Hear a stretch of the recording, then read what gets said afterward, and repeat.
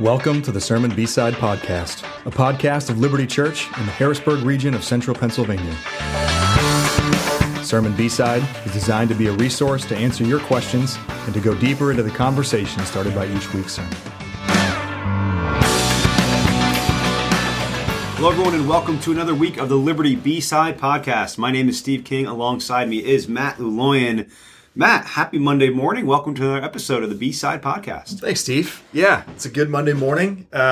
We had a great Sunday yesterday, getting to welcome 15 people into covenant. Yes. Getting to baptize our friend Xavier, and it was just a joyful Sunday. So it was nice to just kind of soak that in and kind of pause and just thank God for the good work that he's been doing in our midst. Yeah, it was great to see.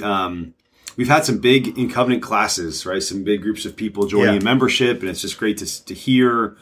We call them the snapshots because, well, I mean, it's not like we came up with that term, but it's called a snapshot. And Revolutionary. Revolutionary. We have changed the way churches are welcoming people into their midst. And we have these things called snapshots. Bear with me.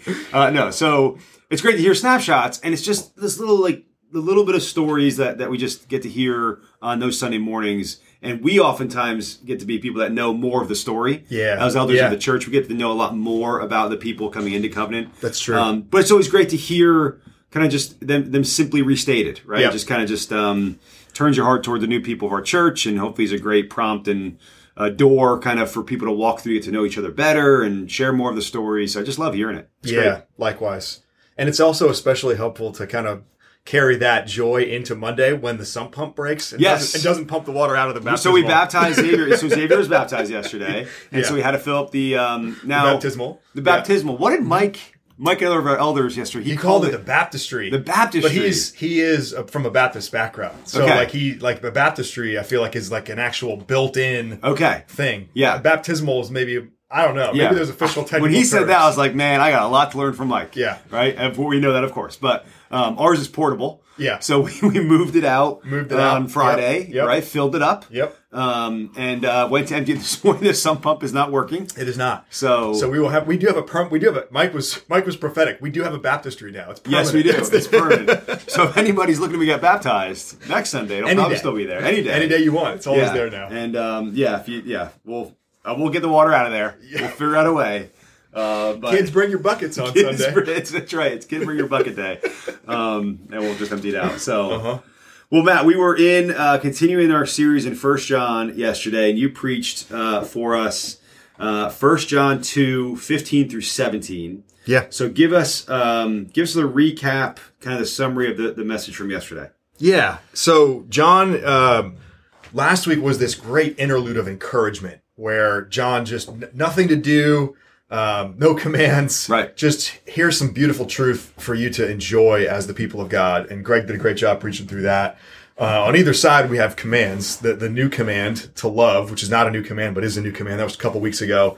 Yesterday, John says there in verse 15 of 1 John 2, do not love the world or the things in the world.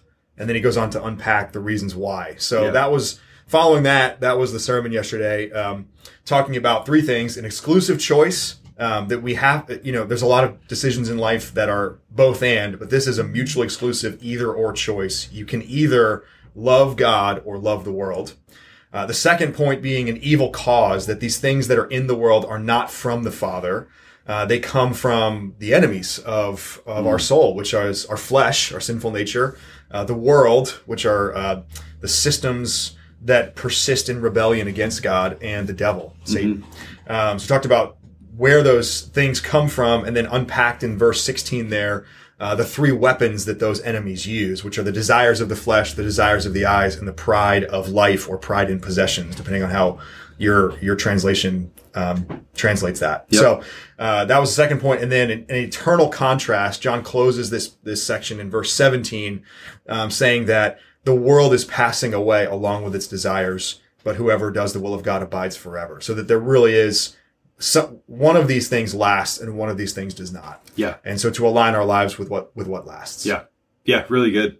We didn't have any questions come in. No. So, I mean, I guess we just completely covered every question that could possibly have been asked. Done. Another perfect sermon, right? We're always keeping a tally. Yeah. Add one more. Ring the bell. No, I tend to go the opposite way. I tend to think like when we get no questions, I'm like, that was just way too. No one even knows where to start. Right. Sure.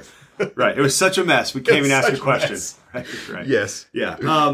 I thought it was a good sermon. Just like there's some things that maybe just get into, right? Some ways we can think about how to set up Bible studies well, but. You did a good job of kind of getting into what do we mean by the world, right? Because there's something there that could feel counterintuitive about, it's like you referenced John 3:16, for God so loved the world, right? And so how do we create that contrast again? What does John mean about what the world is versus what we can also appreciate about the world generally?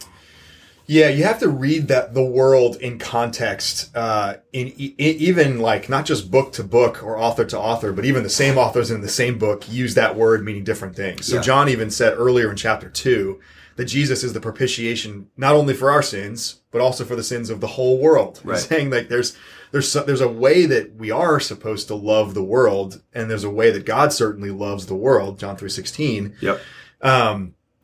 The scholars debate this too. Like John is either using a different definition of the meaning world, or he's using a different definition of the meaning of the word love.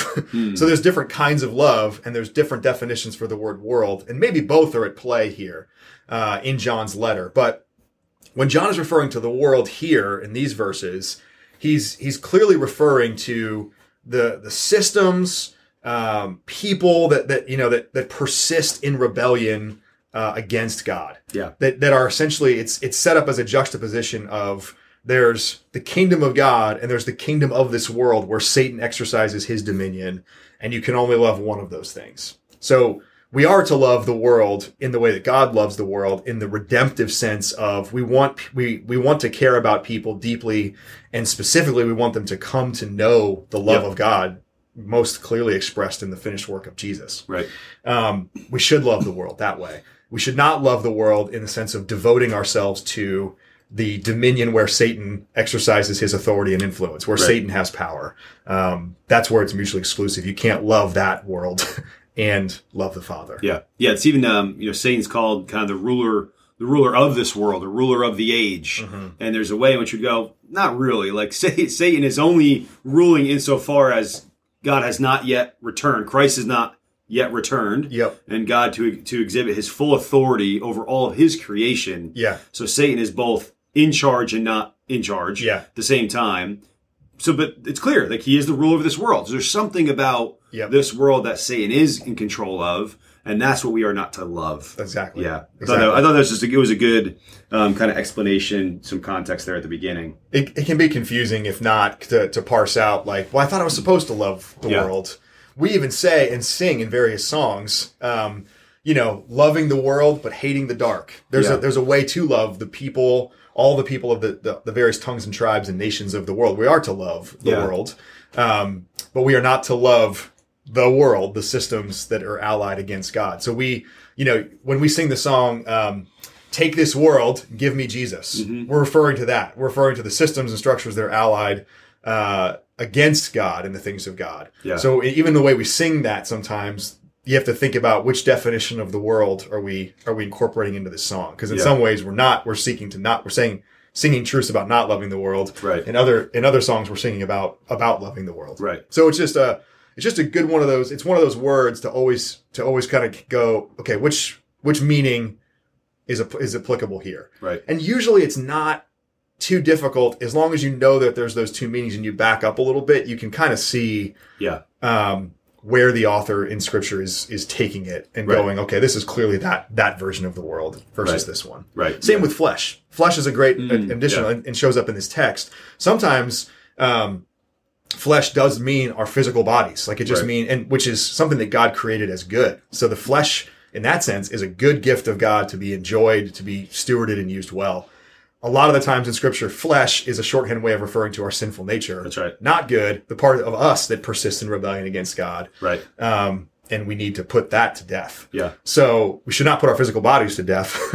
That would not be the right application of that. Right. We should put our sinful nature to death. Yeah. So that even in all of these, maybe it's just something about the enemies of God. There's just, they all have multiple meanings, and you gotta, Well, it takes some discernment, and there's errors that we want to avoid. So, like, for sure, we don't want to become dualists, right? Like, just go like, okay, wait, no, we put the flesh to death. Yeah. Flesh is the issue. No. God has actually made us as created beings. Yep. Our physical bodies matter to the point of them being resurrected someday. Yeah. Right. There's something that God calls really good about his creation. There's also something that has been corrupted in God's creation, over which Satan and sin are in control. Yeah. So we need to discern that. Yeah, that's right. I loved. I appreciated the way you were talking about in the evil cause, Satan and the world, right, and the flesh. They battle against us as enemies. Yeah. And you said that they cannot create a new thing, but they can only take something that's been created and corrupt it. Yep. Maybe just can you just expound on that again and remind us of that point and kind of why that was in the message? Yeah, I really felt like I wanted to try to give practical ways of combating these things.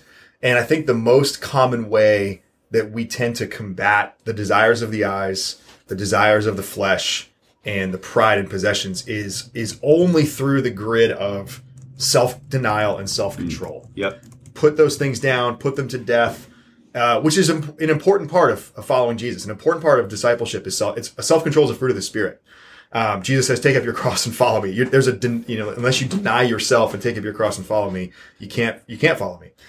So self-denial, self-control are really important tactics of fighting against love for the world and these desires and this pride that John's describing here.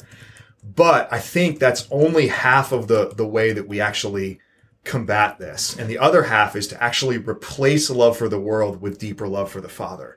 That there's something that only more and deeper love for the Father can drive out. We can't just try to say no to the desires of the flesh and the desires of the eyes without saying yes to something better. Yeah. So I was trying to get into that a little bit in a relatively short period of time by saying the best that these enemies can offer when they tempt us to love the world is this counterfeit, this corruption of something that God has a better version of that he created. Yeah. And it's like, I use the analogy of like, it's gorging yourself on 7-Eleven taquitos when there's this incredible meal that's been offered to you. And you're like on the way to the feast and you're like, I'm going to grab some taquitos from 7-Eleven. It's like, why would you ever do that?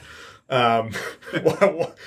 I mean, we could get a 7-Eleven spokesperson in here and they can offer another perspective. We have not given them a voice. I'm just mad. Sheetz is my sponsor now. I'm just like, really, I was taking sponsorship. 7-Eleven said no. I just felt like I had to go after them yesterday. Got it. Okay.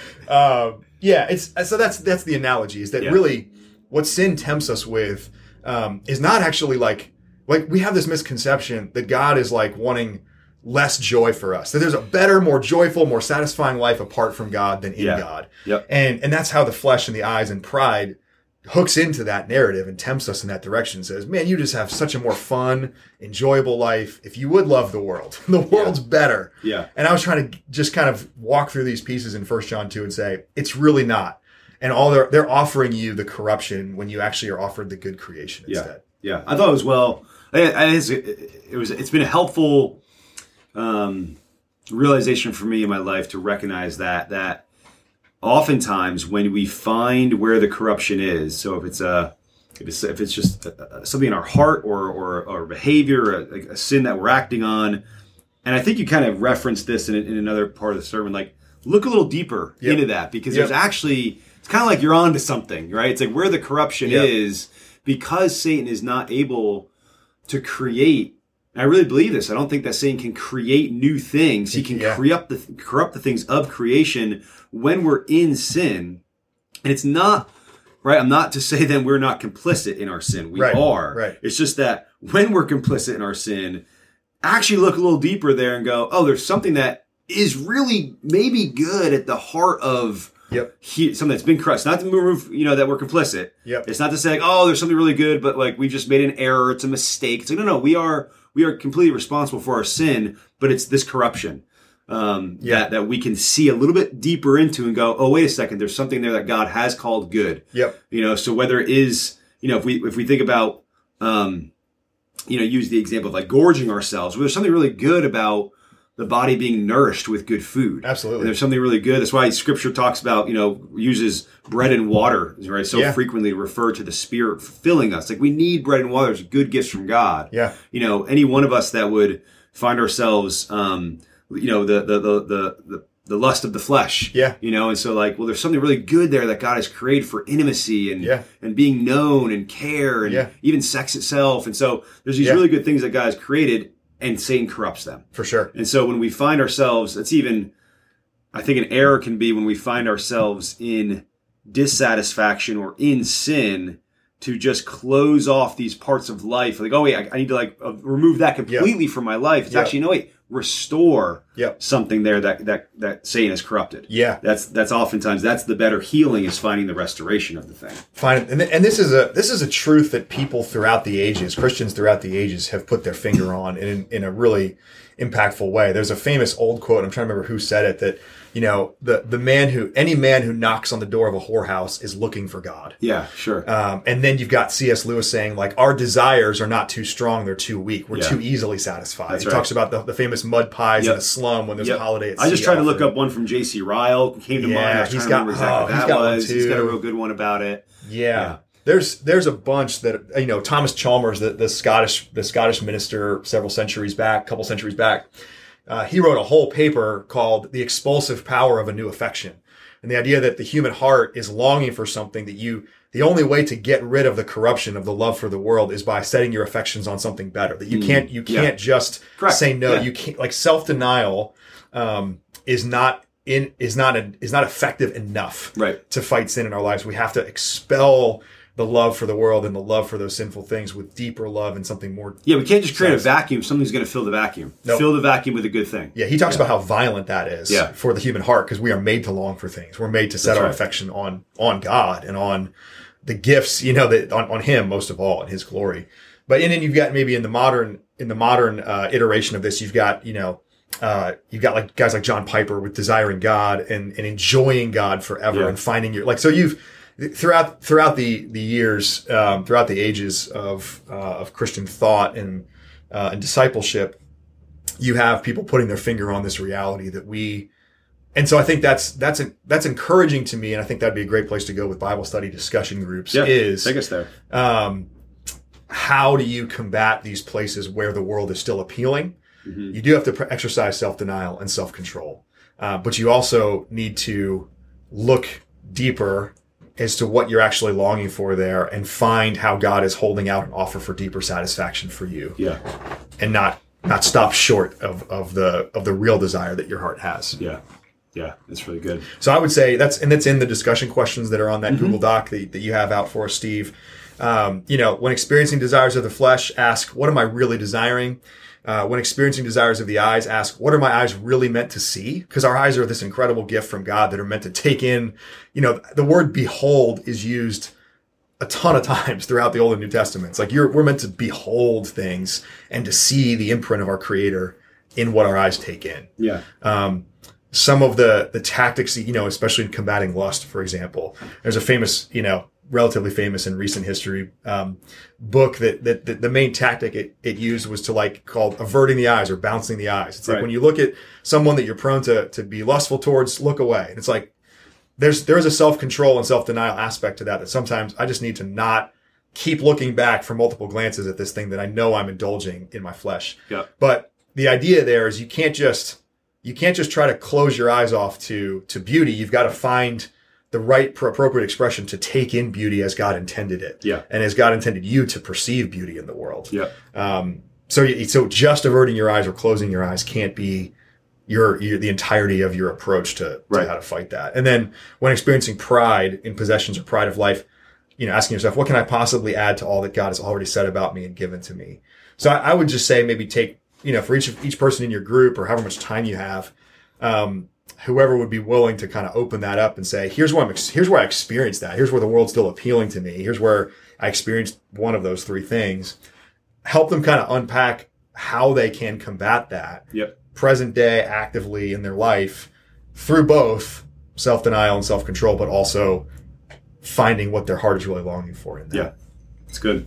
Well, thanks for preaching yesterday. Those are good. That's a good summary and prompts for our Bible study groups this week.